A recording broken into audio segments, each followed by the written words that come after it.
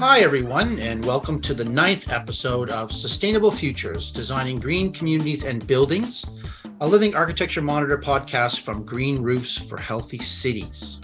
My name is Stephen Peck, and I am your host today, as well as the founder and president of Green Roofs for Healthy Cities, or the North American Industry Association for Green Roofs and Walls. Today, I am delighted to be in conversation with Scott Macivor, for he is a rare breed.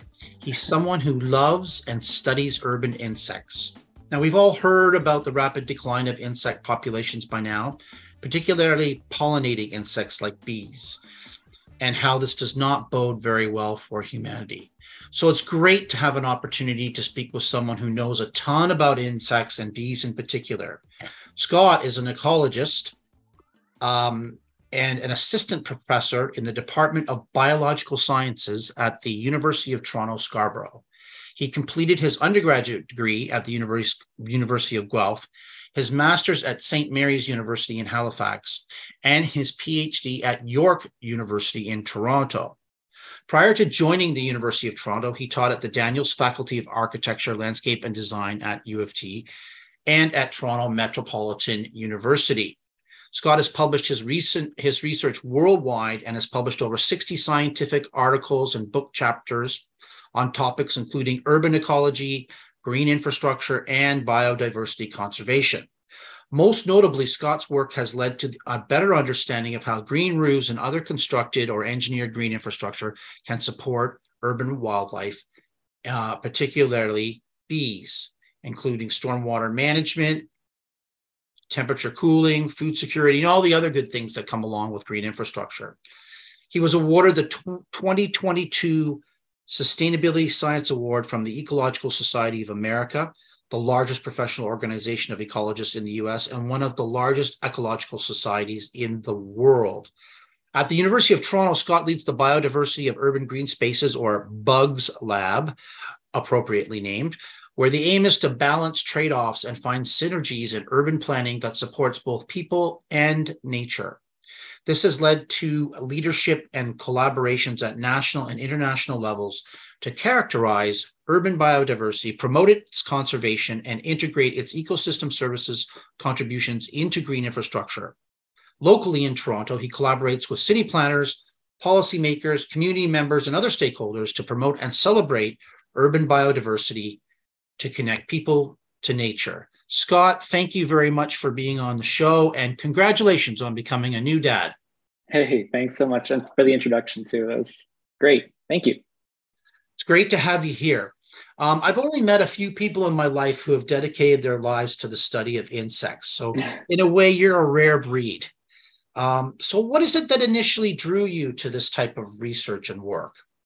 That's a good question. I mean, the study of insects is entomology, right? So there's lots of us all around the world studying insects for various applications, from agriculture to forestry to urban systems and planning. What really drew my fascination to insects was primarily, first and foremost, as a child, my mom. So going for walks allowed me to kind of collect one thing each time, bring it home, bring it back the next day. So everything from praying mantises to bumblebees, all those kinds of creatures that at that time spawned my interest in biodiversity, right? All the colors, the shapes, the kind of levels of interactions, and all the details and distinctiveness aspects of nature that you look a little closer, you really come to see it. And that was kind of really crystallized when I decided to go to university to study ecology, when I met two professors, both retired now at the University of Guelph, Dr. Gard Otis and Dr. Stephen Marshall, both of them entomologists who spent their life working in behavior, honeybees, systematics, and understanding new species, cataloging the diversity of life. And that really inspired me to think more about humans' interactions with insects, and in particular in urban environments where I grew up, for thinking about ecosystem services and all those important attributes of nature that we even in cities depend on. Yeah. So it seems like you're not such a rare breed after all.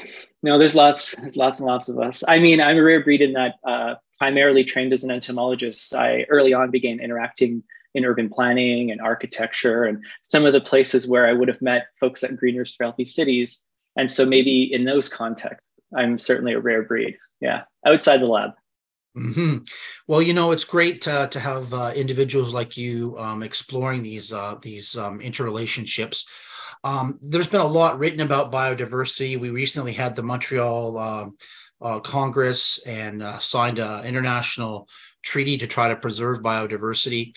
And the need to basically conserve about a third of the land and ocean ecosystems so that we don't continue to destroy it, but we also continue to, I guess, reap the benefits of biodiversity. So maybe you could explain to us, like what is actual biodiversity? What does it mean, and why should we care about it? Sure. Yeah. I mean, I guess we can think of biodiversity as being, the accumulation of species, of traits. I mentioned distinctiveness or uniqueness of genes that are characterized within a given area or space, right? We define it depending on the context. So we could be looking at the biodiversity in the size of a pinhead in terms of the microbial life. We could think of biodiversity of a green roof, right? All the species that are interacting on one, postage stamp in the sky, so to speak. And we could also think of biodiversity of the Pacific Ocean, of the entire world, right? So it really is somewhat of a broad definition of life, right? All the good, diverse aspects of life itself. And so that leads to why it matters, right? Why should we care about it? I mean, of course, biodiversity provides ecosystem services, and there's been dozens, if not hundreds and hundreds of studies that have shown the connection between species richness or diversity or uniqueness within a community or the kinds of traits that are possessed within a community and the ecosystem services that that environment provides, be it pollination, be it air purification, think like an urban forest, soil nutrient dynamics, food production, all of these like direct, or partially indirect, like tangible though, and quantifiable measures that make, that contribute to nature's contribution to human well-being, right? But so it's ecosystem services are the things that nature provides that allows us to survive. Thank you. Exactly. But it's not just that, right? There is intrinsic value of biodiversity. And what this means is that species have a right to exist, right? Whether they like immediately provide a benefit to humans or they contribute within their own ecosystem or environment that is self-perpetuating and deserving of relaxed or non-anthropogenic disturbance. And some of these intrinsic values, what this could mean is there could be value later on. We just haven't understood it yet. We talked about oceans or all kinds of remote or far-flung or small aspects of biodiversity that may actually be really beneficial to us. And we're learning a lot about this now with the great growth of research into microbial diversity. They're important. And when you say microbial, what do you mean by that? Microorganisms, right? So bacteria, fungi, all kinds of things that, escape the naked eye, right? We need to look at them under the microscope, and to identify their diversity, we're often using what we call DNA barcoding. So identifying like distinct gene sequences or features that tell us this is its own unique species. When we understand these patterns in communities, we can understand, for example, why bees visit certain flowers. In part, it's because of the bacteria and the microorganisms that are found in the nectar. Our own microbiota in our guts can sometimes have influences on how we react to certain situations as well. So understanding and harnessing biodiversity in this way can be very fruitful and derive meaning for people. But I mean, that meaning may not be today, it may be in the future. And so quickly, I'll just mention that our work in urban biodiversity, it does align with some of the goals that the global community is striving towards. We need to protect land to support biodiversity because there's a strong species area relationship. The more area preserved, the more biodiversity preserved. And from my perspective, we should be thinking of using this as like an all hands on deck approach. And that means we should be thinking about how even cities and places where people are contribute to this potential to conserve biodiversity.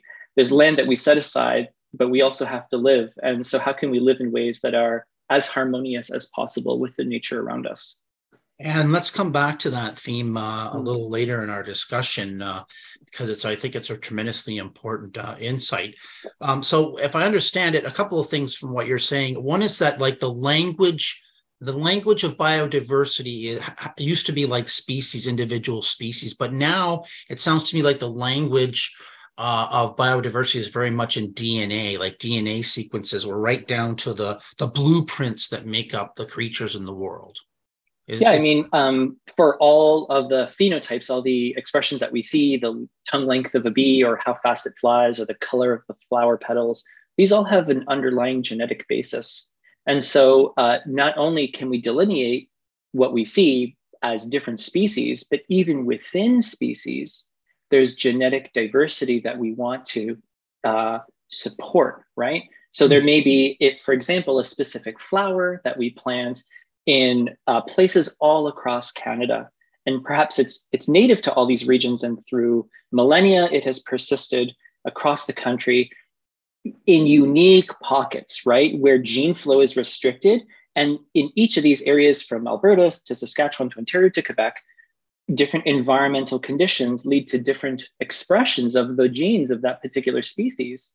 So what you get is unique pockets of diversity, even within a species, that make it better able to adapt to that condition or this condition. And so when conditions change, we have that insurance, right? And that insurance, as you mentioned, goes to the gene level. It can get to the trait level. Bees are pollinators, right? So if we lose a fifth of species in a particular area, we still have 4/5, right? This is insurance. And species level is the same, right? Yeah. You know, that was something that you mentioned about losing the bee species, because I remember when I was a kid going on long car rides with my parents, particularly one that was like an overnight ride, or in the evening when it was dark, and we would ride somewhere and then the windshield of the car and the grill of the car would be literally covered with dead insects, you know, the next day. And now you can almost drive for like 9 hours straight through the United States and Canada at night and hardly kill any insects at all. Is this an indicator of what's happening to our insect populations in general, or is it some sort of conspiracy theory, or is this for real, or how do we interpret this? I mean, you just provided an anecdote that many people have identified, right, in their lifespan, and you know, this kind of change, you know, generationally or over decades, etc. And the amount of insects we're seeing on windshields is real, right? This is something that many people have hit upon. And you also, interestingly, you mentioned overnight, you know, that particular point. And we got to think of insect diversity, of course, as a wide range of life histories, life cycles, wide range of activity patterns, day, night, spring, summer, fall, etc. Right? All of that still represents biodiversity as well, all the different niches in space and time that insects are occupying. So I will say that a lot of those insects that smash off our windshield, they're not bees, right? Bees aren't flying across, you know, roads to and fro like this. It's hyper abundant insects, particularly mayflies and other insects that have a partial life cycle requirement that is in the water. So take North America, you're driving along the highway, and you know, at one point, maybe several decades ago, there were a lot more wetlands, a lot more waterways that weren't paved over or excavated and drained. We've done a lot of that in North America over the decades. And so when we lose these important little pockets of habitat, critical habitat for these hyperabundant insects, we lose those insects, right? So it wasn't the cars that were killing all the insects per se. I mean, clearly there was many of them smacking off your windshield, but it's the loss of the habitat that equals the loss of the species. And wetland habitat in particular, you're saying? Especially for those things that bounce off our windshields, because it's in fact these waterborne kind of, they have an immature life cycle in the water, and then they all rise up, mate, and die. And it's in that process we see gas stations absolutely coated in mayflies, or car windshields and things like that. And so we lose those hyper abundant, aerial protein packs. We also lose the birds. We lose all the creatures that depend on this like boom bust of insect populations. In fact, much of our migratory bird populations that move through North America up north, they're moving up north for that bread basket of insects that are found up near the boreal, where all the coming out of the water, and so on. So yeah, we lose. We've definitely seen a decline. Definitely anecdotally, there's been some studies that have been like longitudinal and been able to like repeat a study after 40 or 50 years and things like that. But there's still like a paucity for those kind of quantified metrics. So, this is alarming and people are paying attention to it now. So it'll be really interesting in 20 years from now, 30 years from now, the kinds of numbers anecdotally and, quantified that we're seeing. Yeah. I also heard, I read recently that in urban centers in particular, the use of night lights, to illuminate public walkways or parks or, any area, parking lots, are also responsible for killing millions of flying insects, particularly moths.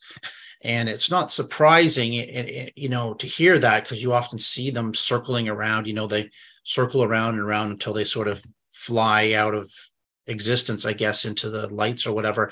Is this true? Is this a major source of insect slaughter in our cities? And if it is, what could be done about it? Well, I mean, again, we all have that. We've all made that observation, right? All of us living in cities, or even outside of cities in rural environments, you look up at a streetlight at night in the summer, and yeah, it's buzzing, buzzing, buzzing with quite a lot of activity. And this is because many, many insects, particularly insects that are like crepuscular, like dawn or dusk, or nocturnal, come out at night, are using the moonlight to orient towards populations of their own species so that they can mate, right? So these moths are, their behavior towards moonlight is being usurped or circumvented by these artificial light at night, right? Street lamps and so forth, that of course are, critical in urban environments for public safety and circulation and human health and well-being, of course.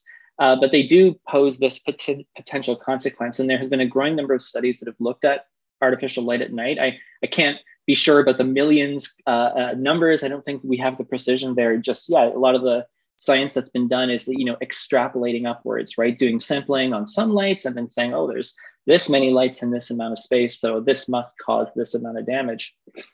So we're altering the behavior and then ultimately the fitness, the reproductive fitness of some of these insects. So they're not able to reproduce effectively. They're also being predated upon. And this is an important thing, I think, too, is that, anthropogenic change, be it filling the wetland or be it erecting artificial light at night, it doesn't just cause an absolute decline in insect diversity, but certain species are much more affected than others. Some may even benefit. Think of all the spiders circling those lights. They're benefiting, aren't they? Right? Yeah, I've noticed the spider webs, actually, orb spiders climbing up light stanchions and, spinning their webs up there to take advantage of the fact that they're all floating around, So all life on Earth have a niche space, like an area where their traits allow them to persist and survive and reproduce.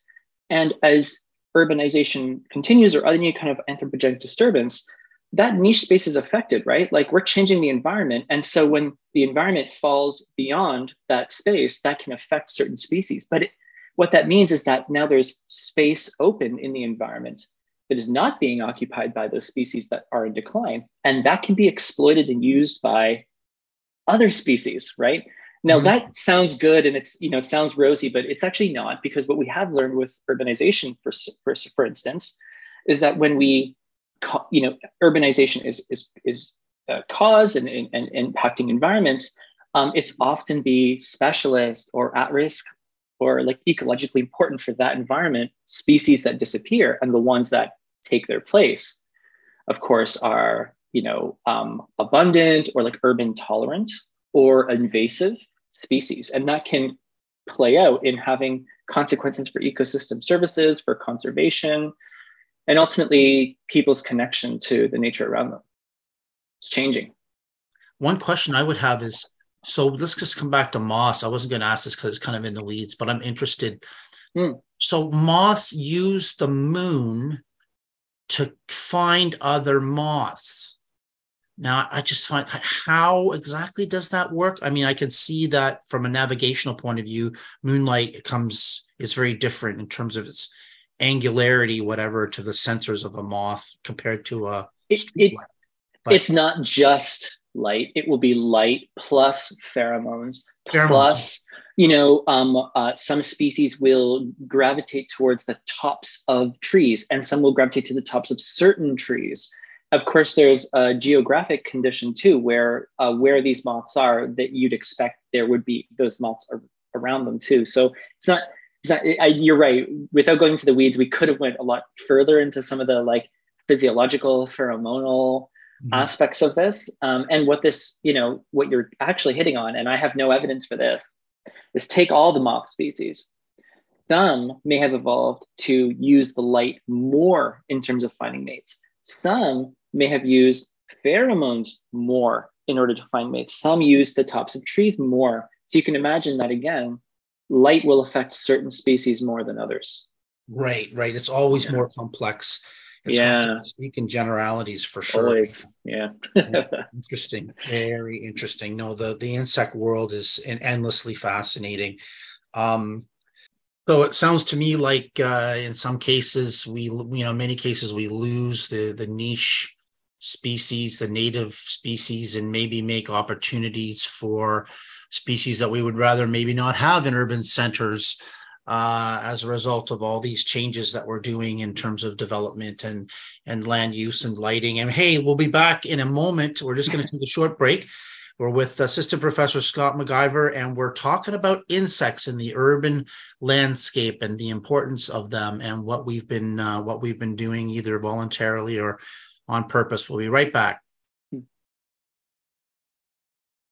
The Living Architecture Monitor is a fully digital quarterly publication by Green Roofs for Healthy Cities, featuring explorations of innovative trends, thought-provoking interviews with industry leaders, and information about the latest developments in green roofs and wall policy throughout North America and the world.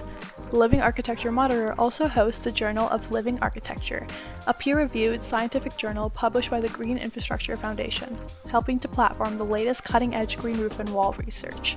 With more than 10,000 readers per issue, companies interested in reaching green roof and wall decision makers like green roof professionals, architects, landscape architects, engineers, and policymakers can take advantage of competitive advertising rates with discounts for recurring ads. The Living Architecture Monitor is the green roof and wall industry's premier publication, so read the summer Biodiversity issue today at livingarchitecturemonitor.com.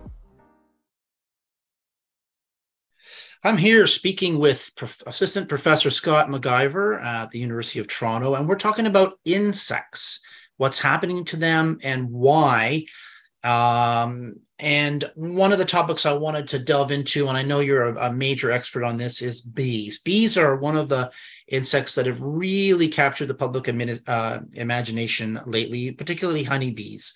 Although it's my understanding that honeybees that are, used particularly in agriculture are not native to North America. And in fact, we have many species of native bees.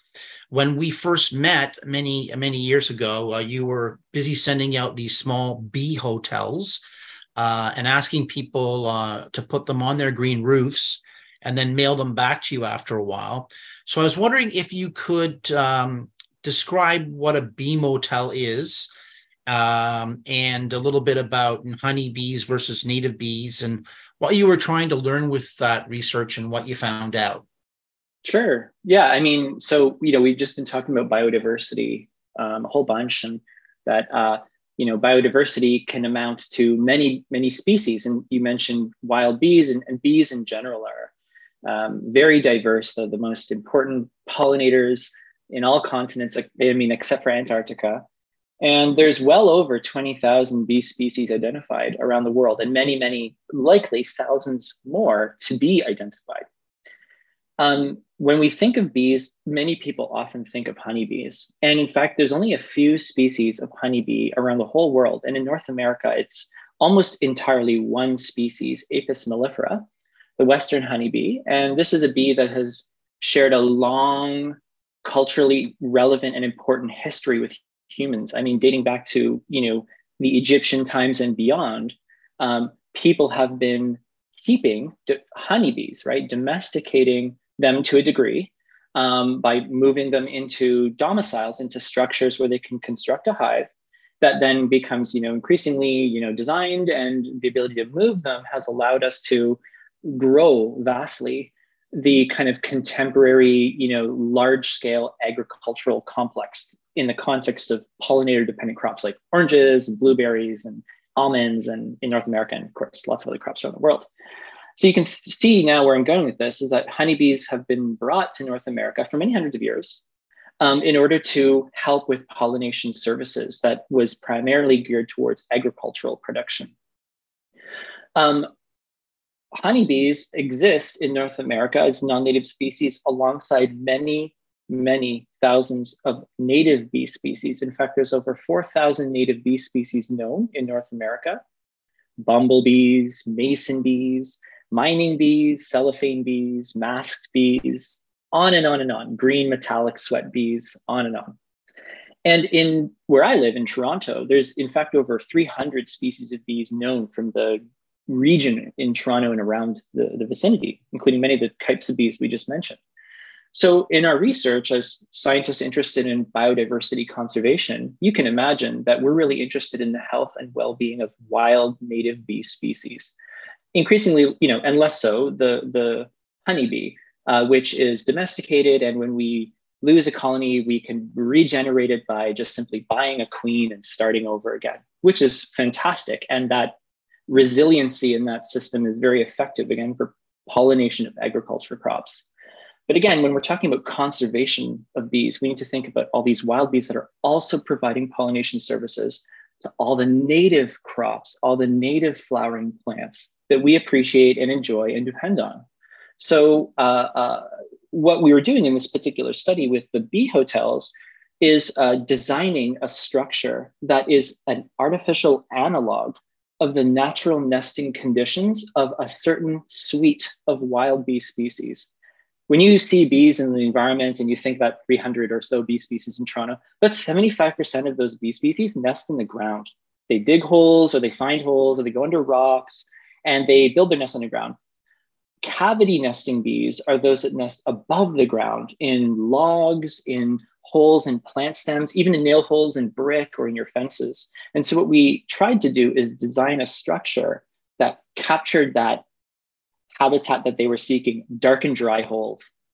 We set these up on green roofs, in parks, in gardens, in people's backyards to see what species are attracted to them and make nests inside.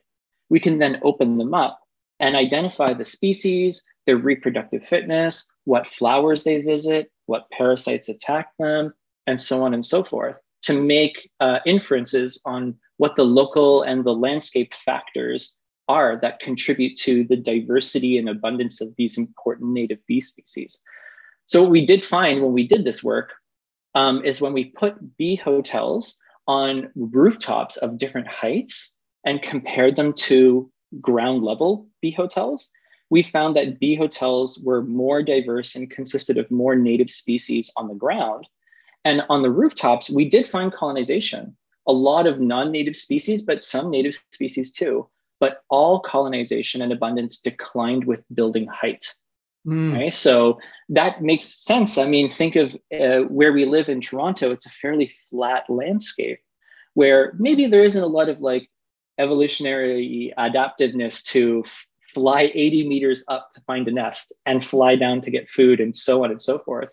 But maybe if we repeated this study in a very topographically heterogeneous environment like, I don't know, Boulder, Colorado, maybe we would find more colonization on green roofs because bees are used to this kind of horizontal movement. I think, I have no idea, or vertical movement, sorry, versus more horizontal movement in Toronto. So it takes a lot of more energy to fly up to 80 meters or whatever the higher rooftops are, and then fly down to your food source, unless your food source is the green roof itself. Unless your food source is the green roof itself, right? So what we do know is bee size matters a lot. Smaller bees don't forage as far as larger bees do.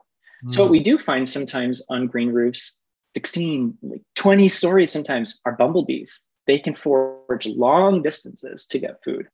But smaller bees, and again, many bee species are quite a bit smaller than bumblebees, they are actually trying to identify quality habitat where their nest and their food are in close proximity. Because bees, which are different from like flies or aphids or beetles, they're what we call central place foragers. They build a nest in a certain location and they forage for resources around that location. So the further you have to go to get food, your reproductive success may be lower because you're spending more time away from the nest, less food is being deposited. And when you're away from the nest, you're susceptible to parasites and predators and things like that too. So what we suggested, of course, is that when we're thinking about creating bee habitat on a green roof, for example, we should really allocate resources more so to green roofs that are like low or mid-rise versus like high rises. Of course, in Toronto, we've got this green roof bylaw. We've got lots of tall skyscrapers going up.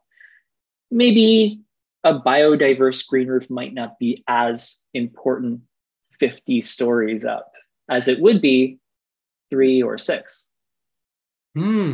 That's really interesting. And that's from a bee perspective in particular. Bees and solitary wasps. So bees evolved from wasps, and many wasp species share very similar habitat requirements as bees. There's cavity nesting wasps, there's ground nesting wasps, and most wasps are solitary, just like these bee hotel occupying bees are, right?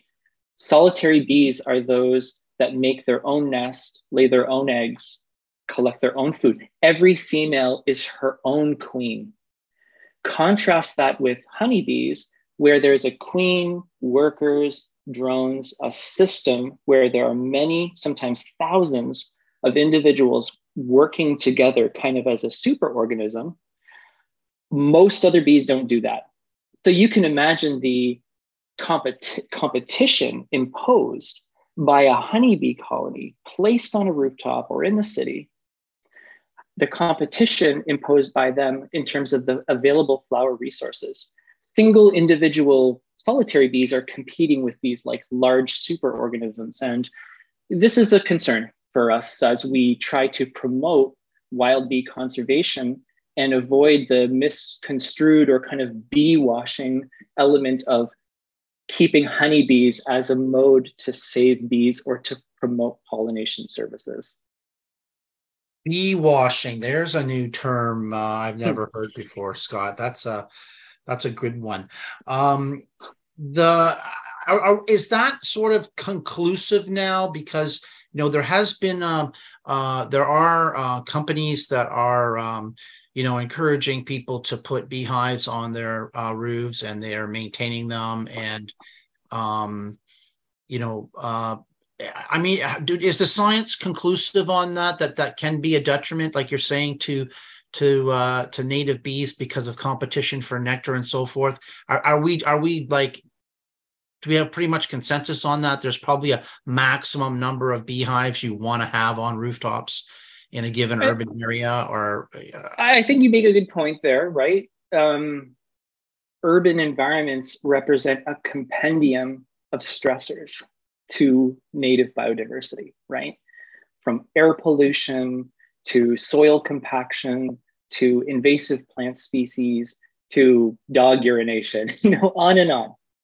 Honeybees are one of those representative anthropogenic stressors.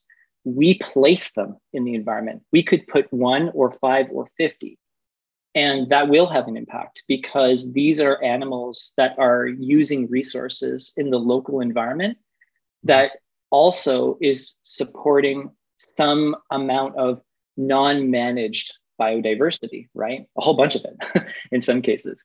And so not only do honeybees represent a draw on local resources, and as you said, you have to actually account for what resources are in the environment before you can determine how much of an impact 1 or 5 or 50 colonies would be having, right? And that's a task unto itself, a huge effort to try to map all the available resources in an area so that we can conclusively say, no hives here, but 1 here or 5 here, right? I mean, we both know that keeping honeybees provides education, honey, a means to connect with nature. They're a gateway bee. We learn about native bees after learning about honeybees often.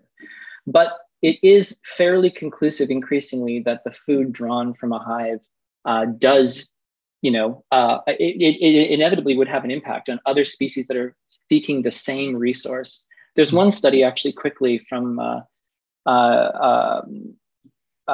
Salt Lake City, just in the vicinity there, by Jim Kane, who's a very famous melittologist, wild bee researcher, who showed in a paper, he estimated that the presence of a hive in the natural areas that surround this particular city consumed the equivalent of the food needed to feed 100,000 native wild bees per year. So whether it's 100,000 or 50,000, that's pretty alarming and is requiring more study and more scrutiny. Unfortunately, there is an economic reason why there are companies promoting these things.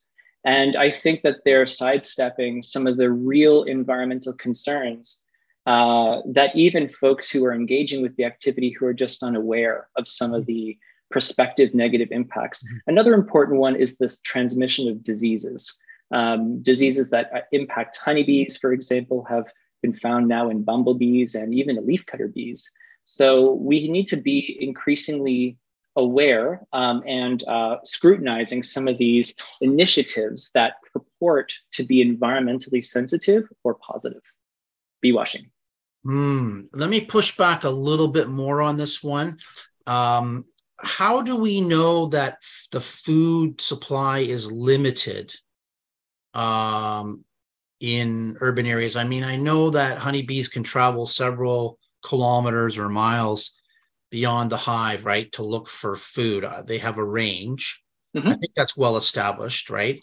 Yeah, and again, that range, like for all bees, and some of them are just a few dozen meters. And in the case of honeybees, as you mentioned, they can go quite far. They don't, there's not a desire to go that far because that's a major expense of energy. The goal is to go the shortest distance for the largest reward in many cases.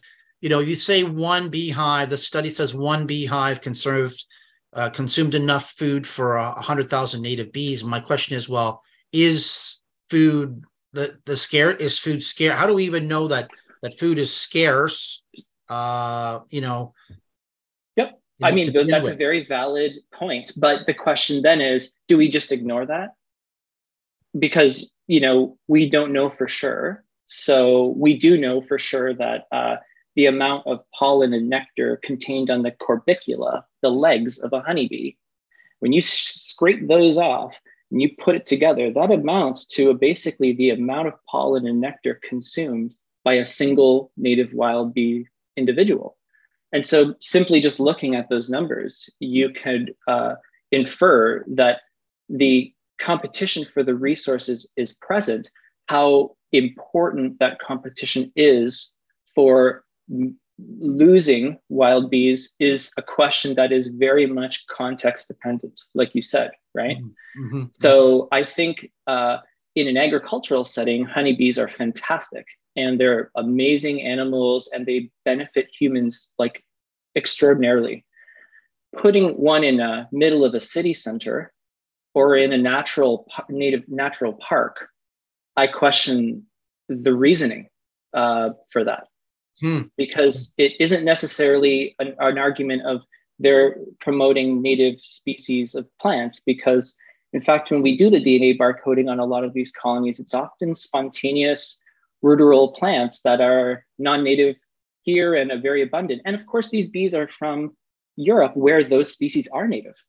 clovers and trefoils and all these things. So to your point, it is the case possibly that a lot of the food that honeybees are eating are not the food that is mostly desirable by the native bees. But therein lays, it initiates another conversation of honeybees promoting and pollinating and leading to greater seed set of plants that are non-native, prospectively, or are invasive, which then affects native habitat, which then infects native bees and other organisms. So, so the web of complexity just gets ever greater, right? I always say in class that you pull at something in nature, you pull a string and everything shimmers, right? Everything moves. So. I think I'm not sure that's an original Scott MacIver thought, but I may have heard that. Hey, back to native bee support. Just sidestepping the honeybee on the rooftop approach. So if we weren't going to put a hive up there for honeybees, what would we do? What could be good aside from the height of the building? Let's say that's a foregone conclusion. What can we do to support general insect related biodiversity? What should we be doing in the design of our green roofs just to give insects a leg up? Yeah, sure. I mean, some of the, first of all, I have to say again, two things affect the biological communities of the given area: local factors and landscape factors, right? So when we can create a green roof, we can address a lot of the local factors. It's hard to address the landscape factors on a single project, right? We can do, this, we can put a lot of things on a green roof. We can have deep, deep soils, we can have mature trees. But if that set of conditions is deep within the city center without much other natural green space context, then no matter how much effort we put in, it may not be as beneficial as our targets, we've been striving to achieve. So I think really important when we're thinking about making a green roof that has a very much a focus on supporting biodiversity is understanding the landscape context, right? Very important. So I think that is, a low-hanging fruit point to make there. I think with respect to the actual project, perhaps there are certain suites of species that are a focus, right? So there are many kinds of features one might create to create, beetle habitat. Think of Stefan Brenneiser's work, adding logs and rocks and structures that create heterogeneity, create cooling and moisture. I'm sorry, heterogeneity, that's a big word. Yeah, heterogeneity just simply means differences, right? So take, for example, a green roof that is a sedum mat on a homogeneous substrate depth. One could argue that would not be a very heterogeneous project, right? It's got a very simplistic plant community that's of one kind of functional type. It's got like a uniform substrate depth. So these are great to manage and to maintain, but they aren't providing that heterogeneity that affords, circling back to a previous conversation, more niches, more differences. So thinking about differences is a great way to strategize the implementation of a green roof.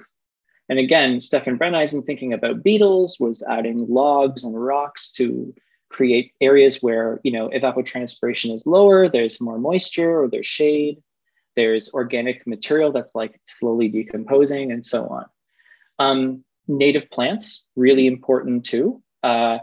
Increasingly, as you know, like in Ontario and elsewhere around the world, there has been a great focus on what local plant communities might actually work on green roofs.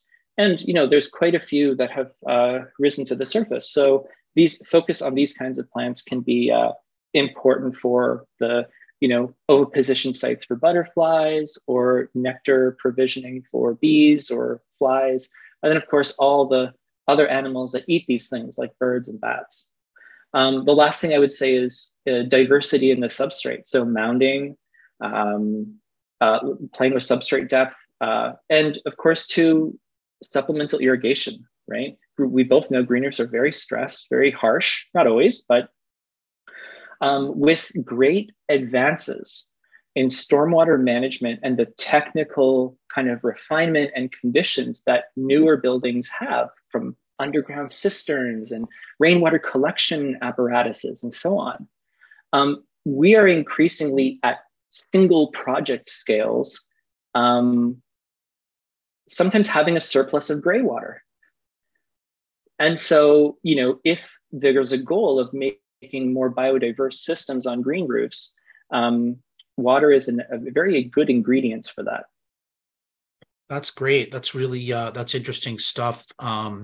And very useful for the designers of these systems that are interested in trying to incorporate green, more insect life, more biodiversity into their projects.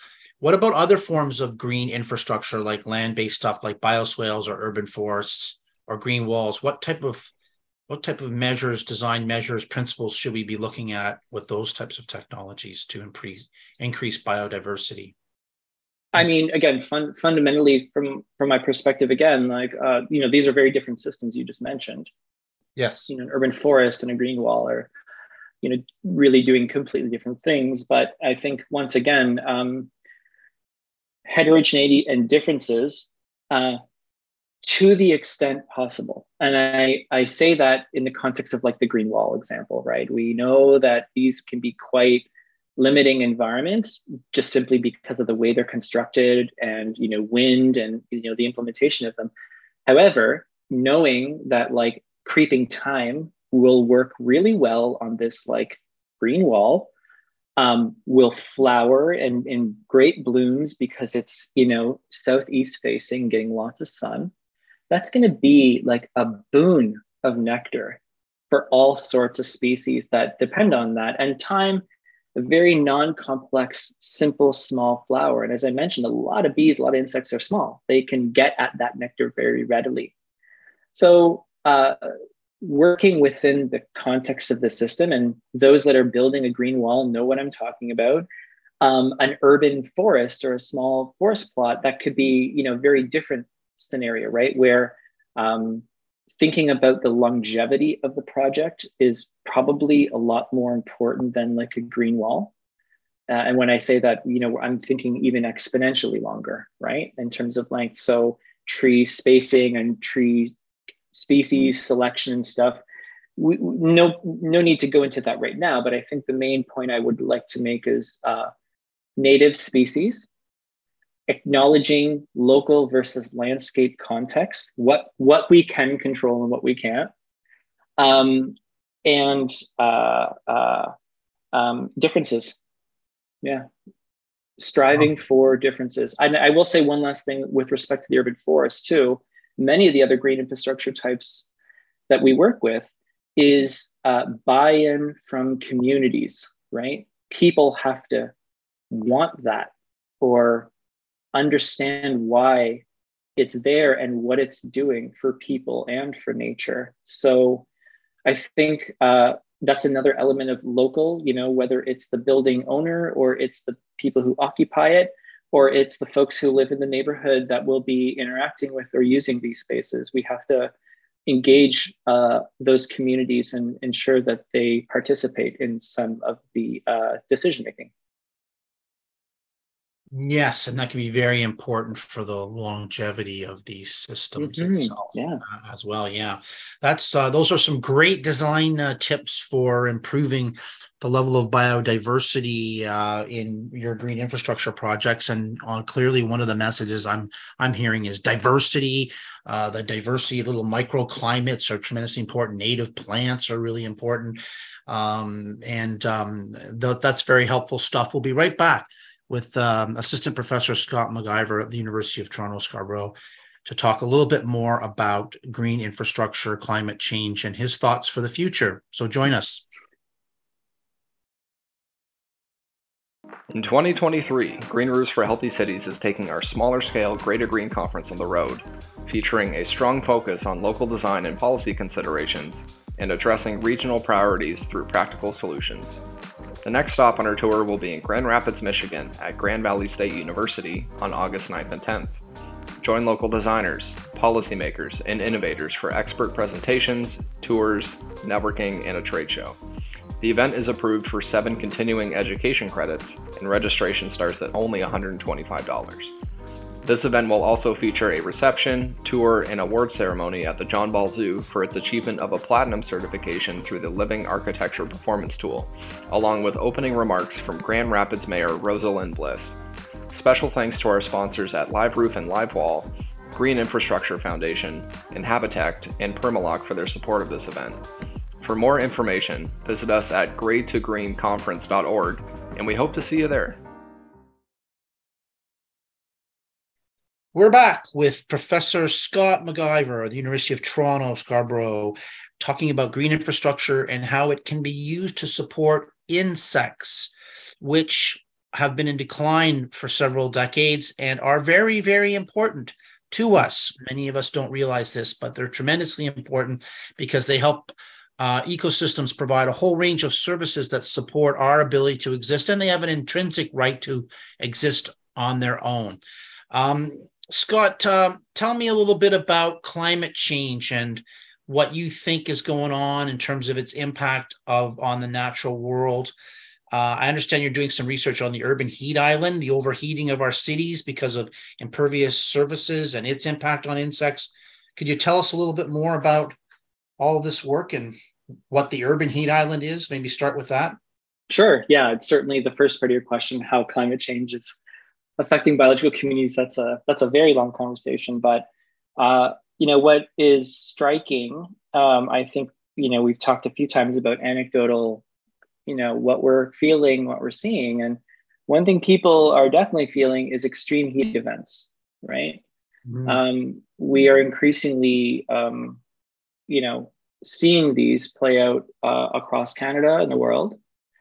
And those extreme heat events, as a result of climate warming, play out slightly differently in urban environments. You mentioned the urban heat island effect, and this is essentially the built environment absorbing, solar radiation and then emitting that as latent heat, right, when it cools down. So, we go out into nature and during the day it's blazing hot and at nighttime it's cold. We go in the city in the daytime it's blazing hot and it's still hot at night, right? It's because that heat is emitting from our built infrastructure. There's other things like, exhaust from vehicle transport and other things that cause heating from more of a kind of an air pollution standpoint that we can set aside for now. But the point is that climate change, climate warming, and the urban heat island effect, these are interacting. And in a synergistic way that does not bode well for human well-being and probably also wildlife, right? So we're really interested in the urban heat island effect and how it can have an influence on the pollination systems in the flowers and ecosystems that we study in cities. Take this, for example, I just mentioned that anecdote about nighttime being hotter in cities. Flowers are visited by pollinators 24 hours a day. We see bees because we are diurnal animals and we see them in the sunlight. But you mentioned moths earlier. There's lots of nocturnal species also visiting flowers. You take all the species of flowers that we appreciate and enjoy, and there's a ratio of like how much pollination is bestowed on these various flowering species from daytime or nighttime visitors. Might the urban heat island effect influence nighttime versus daytime visitors more or less? And so we're embarking on those questions, not by sending students out with flashlights all night to look at flowers, but we've actually built cameras from Raspberry Pi computers that can record the visitors to flowers using motion detection, macro lens, and day to nighttime transition in the lens to record all the visitors to select flowers and across urban landscapes so that we can characterize how those differences in the day versus night are being affected depending on urban temperature levels. I mean, just to reiterate or to make one point, humans and birds, we're endotherms, right? We derive our internal temperatures, which support our existence, from from the food we eat, right? Our metabolism is contingent on the energy we put in our bodies. Whereas insects or fish are ectotherms, and their temperature, their core temperatures are regulated by the temperature of the environment. Mm-hmm. So when it's too cold, insects slow down. When it's too hot, insects slow down. And so you can imagine that with extreme heat events or persistent longer hot days, this could influence pollination services, of course, as well as a bevy of other important services that we depend on from urban nature. So we're really interested in urban heat island effect from the context of how it affects wildlife and biodiversity. And in concordance, how can we design green spaces that have the largest cooling footprint that extend beyond the green space into the urban matrix to protect or add resilience to our urban environments from these effects. Maybe there's different combinations of trees or forest and open green space or etc. that might be having a greater cooling effect. And that's a big focus of our research now. That's really, really interesting stuff. Has anybody looked at the impact of the urban heat island effect? Because this could mean, apparently like much higher temperatures in the 3 to 4 degrees, potentially centigrade, or, 8 or 9 degrees Fahrenheit. So pretty significant temperature differences between cities and the surrounding countryside. Has anybody looked at water? Because I'm thinking maybe the water availability is impacted by the urban heat island, which in turn would impact all these plants, right? And their survivability, or, even with slower moving insects or whatever, just the urban heat island alone is going to have some significant deleterious effects potentially on the plant communities in our cities. And circling back to what we talked about earlier, that like niche space, right? And how the anthropogenic change alters the environment, ultimately kicking out some species that can't persist. And maybe it's pavement, or maybe it's, dog urination, as we talked earlier, but maybe it's also just simply those incrementally higher or extreme temperatures. And so, this gets back to a bigger focus of a lot of the research is, okay, urbanization is like a compendium of different anthropogenic stressors, we said, right? Air pollution, hot weather, and this results in an environmental filter, right? That filters biological communities so that only, or increasingly so, species that are urban tolerant, able to persist are those that we experience in cities. We've been doing some of this work to try to think about like, this engagement with nature that, maybe our grandparents had in Toronto versus what our kids will have in the future, and what is that signature of urban nature and how it's changing, right? The environmental filter that the city imposes ultimately affects the species that are in the city, and ultimately those that will benefit from any kind of biodiversity conservation measure or approach that we take. We can make a biodiverse green roof, but if the city itself has already filtered down the community based on heat or compaction or whatever, then it's only really those species that are going to benefit from that green roof, right? So, which is still important and very, very much a pursuit that's very worthy and critical for ecosystem services and the resiliency and stability of these things. But that's kind of this like creeping thing in the background here. Yeah, it's like we're thinning out, like the stresses that we're going to experience as a result of climate change is going to kind of thin out the survival. And I'm just thinking about birds as one example of that. But it makes you think about like, cities are their own unique kind of environment. Now we see around the world, cities are growing faster than most others. And, we need to recognize that this is a place where people live and where well-being is needed and so on. So we can't expect to return Toronto back to a Carolinian forest or a black oak savanna. But what of those elements can we integrate into our environment to make them as effective as possible corridors between these habitats, etc. So lots to learn and figure out still. Yes, and the more we can adapt to and prepare for things like increasing temperatures and more intense rainfall and so forth, the wider that palette of biodiversity becomes, which is, I guess, ultimately the challenge for many cities. You want a broader palette, right? If we're working with a broader palette, that's going to make our projects, our implementations that much more effective. And more resilient in and of themselves, I would think as well, right? Because I think so. Resiliency and complexity go hand in hand, right? In terms of ecosystems, I believe. Yeah, I think in many cases that is the case. I mean, there's many examples of, for example, stressed environments. Going back to our green roofs, a lot of green roof research has focused on finding stressed environments in nature, right? From rocky outcrops and alvars and so on. And sometimes those environments can be fairly simplistic because the communities of plants that live there, are already stressed and, often need to work together, things like that. So either way, yes, I think the broader palette approach will drive resiliency and stability rather than focusing on single species or single habitats. One of the things I've been promoting in my work is the notion that we need to capture all the rainwater that falls in the city, as much rainwater as possible, and use it to grow more plant life. Like this is a basic development principle.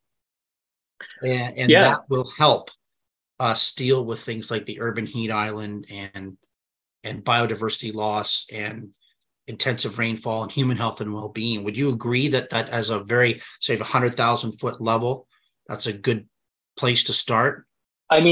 Absolutely. But what you may find is that we have an excess of water in terms of its utility, right? Because in a natural space, let's say, if we were to say, let all the water fall where it lands to recharge below and biomass productivity above, we're not growing trees on the highway or where there's a hospital or where there's someone's house, right? So all of that land that is infrastructure is replacing what would otherwise in a natural space be, successional processes that drive that into a forest. So we may not need to be as absolute. Of course, we need water for all kinds of other things, like straight up evapotranspirative cooling to cool the city. So I think ultimately what you are advocating for is a really good idea. We may just not need all of that just for the vegetation, but for all kinds of other useful reasons that can make us just that much more, as you said, adapted to or to mitigate against some of these like climate effects. Yeah, I'm not just thinking about rooftops here. It could be wetlands, could be reflective ponds, it could be a variety of things, but we don't want these precious water resources just to run off, get piped into huge pipes and pumped into, receiving water bodies when we have the water is so precious, right? To us, it should be captured and used. Hey, I think I read somewhere that you were also looking, your team, at food production on green roofs. Can you share with us any information about what that looks like, turning it over to the sort of food production component? Yeah, for quite a while now, we've been really interested in complementary plantings and functional types of plants and how these interact to ultimately represent greater diversity, and trying to understand how that can improve the ecosystem services like afforded by green roofs, right? From the amount of water captured based on, the amount of root volume underground or the amount of above ground biomass, like capturing and intercepting that water, or, in terms of cooling, perhaps like a more, a suite of plants that represent different growth forms or leaf shapes and or timing of their growth may reflect more sun or absorb more of that heat that is used in, evapotranspirative processes. So we've been very much focused on plant diversity and substrate diversity and its contribution to ecosystem services. And this has naturally led us, we all eat a little sedum here and there. It's very edible, most species anyways. And this naturally led us to start to think about some of the food, plants that could be grown on green roofs. One, in terms of a call to advocate for food security, like all hands on deck approach, which a lot of these kinds of research topics are trying to be mindful of. But also, there's now like over 800, 900 or so green roofs in Toronto alone. They're becoming like kind of part of like the common vernacular of like green space in cities. Many of these are extensive green roofs, right? Shallow systems that, if we can start to understand what food plants could grow in these systems in a very kind of quick and dirty way, we may be able to implement or bring these systems into the food production, kind of periphery.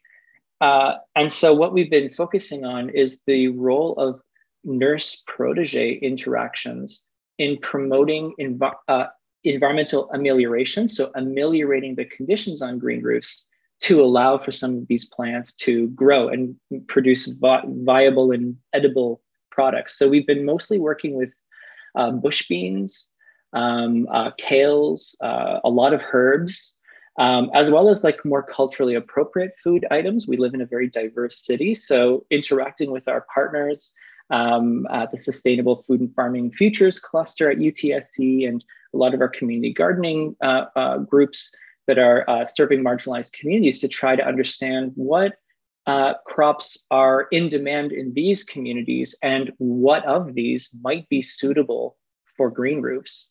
So right now we have a project where we're simply testing 20 to 30 different crops and herbs on our green roofs at UTSC and in community gardens nearby, just to simply look at yield. We are also looking at the role of sedum and other plants as nurse plants in these systems, following along some of the previous work of our old colleague, Colleen Butler and others. As well, because of course, extensive green roofs are hotter, drier, maybe even more so than what is captured within the geographic area of Toronto and Southern Ontario. Are we nearing a point where extensive green roofs, or green roofs in general, which are open and exposed and hot, might become places where we can grow crops in Toronto, crops that we couldn't grow here before, like lentils or peanuts or chickpeas and things like that we don't conventionally grow in Toronto or in Southern Ontario, but could green roofs be those places where these unconventional crops might be grown, kind of a hat tip to crops that might be relevant to be growing in our city of the future? Fascinating work. Love to have an opportunity to check that out. Come on down anytime. Hydroponics comes to mind immediately in terms of allowing for sufficient nutrients. I believe there was a student some time ago, and maybe it was Brad Bass's student, Dr. Brad Bass, who was with the University of Toronto. We did a Sustainable Futures podcast with him, one of our first actually, had a student that was able to grow a wide variety of vegetables on an extensive, very lightweight system, but they were supplied with nutrients through the irrigation system. That was the key to being able to do that. So that might be something worth considering. But boy, that's interesting work that you're doing there. Anything else you might want to share with us before we close up today, Scott? Any other research topics that are juicy and interesting that you can give us a little taste of? I mean, just, one overarching thing that we're really interested in the lab, and this really came out during COVID, where we weren't doing as much like community science in the lab, thinking about the methodology that we use as scientists, as ecologists, and working with practitioners. In science, we're often constrained by cost or time. And so we need to evaluate small plots or a subset of the environments and then extrapolate what we've learned to say something about the larger space. And we've been really thinking about that in the lab to the extent that we've now developed a research program where we are using, air deployed thermal cameras like drones and machine learning and computer vision in order to try to, at scale, capture the environmental conditions within a habitat. So for example, over a 100-meter area, how many goldenrod plants are there? How many ground nesting bird nests are there? How much invasive species of how much dog strangling vine is within these large areas that would take forever to truly survey every individual? We've now been working to, take images and stitch them together to draw conclusions at scale. And I think, circling back to that honeybee point about how much resources do we know are in the environment? Well, that's what we're trying to figure out now, and in ways that is automated, is reproducible, is low cost, and provides like training on novel technologies that certainly go far beyond ecological science and study.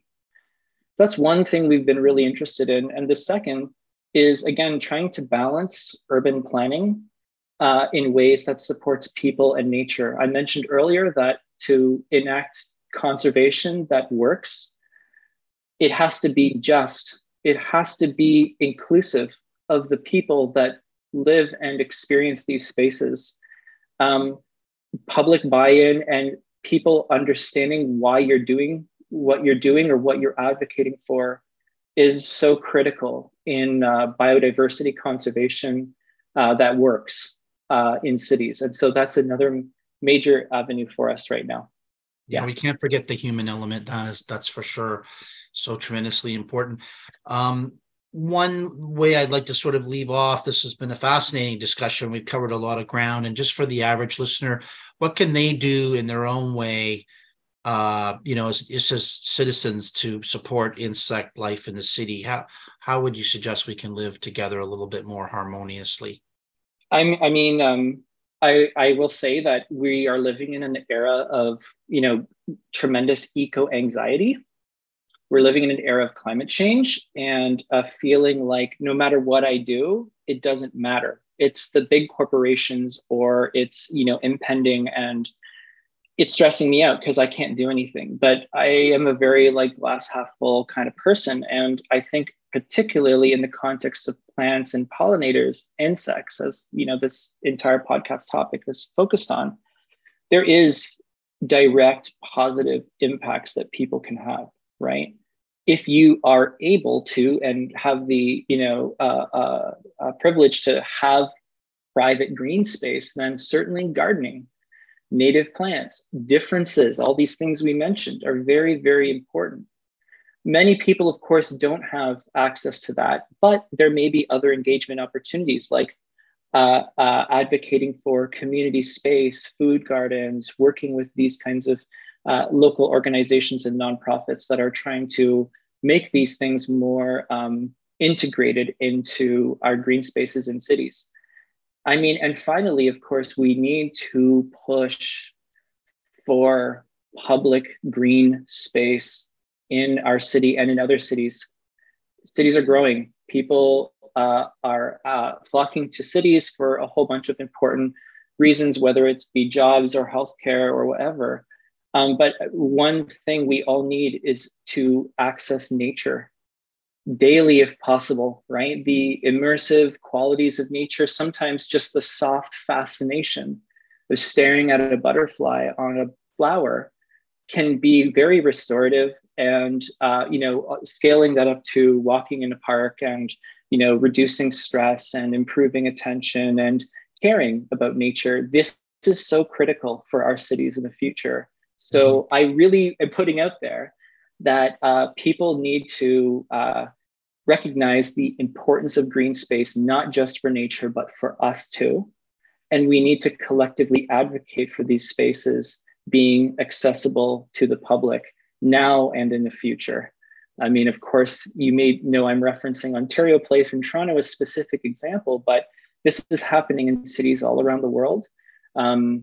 And we need to be collectively more engaged in protecting these green spaces in cities. Mm-hmm. We shouldn't have to jump into a car or take a bus and travel for an hour or two to get these kinds of experiences. They should be just almost within reach of where we live, everywhere in a city. 15-minute city, right? that there's parks within a 15-minute walk of everyone. That'd be great. So you should know, Scott, that one of the things I'm doing is I'm working with a couple of colleagues, and we're going to be doing at the ASLA conference, a deep dive session on designing for biodiversity. Oh, wow.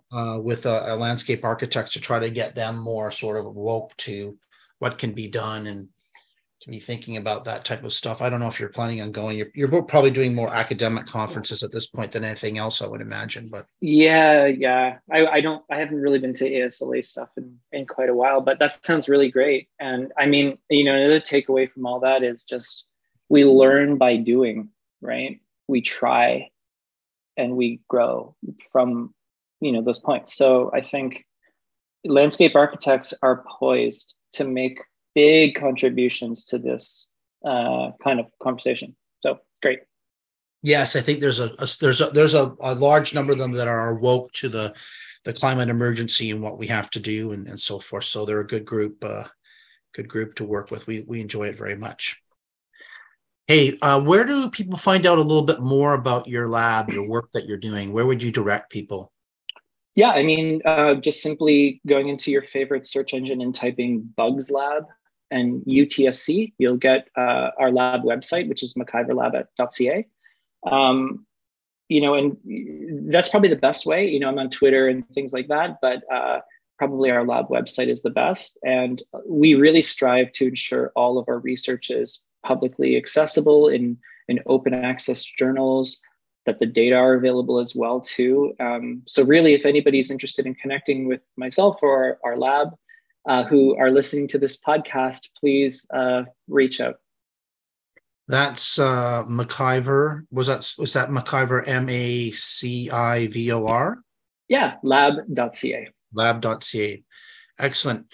Well, thank you so much, Scott, for your time and your passion and your ongoing work. You're moving off in some very important areas in terms of helping us have more sustainable cities, more sustainable futures. And for that, we're really grateful. So thank you very much.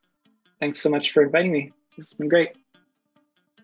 Great. And with that, that concludes our podcast number 9 with Assistant Professor Scott Macivor, who is tremendously knowledgeable and passionate about insects in our urban environment and what we can do. We hope you have enjoyed this. Check out some of our other podcasts, and we'll look forward to catching up with you in the future. Thank you.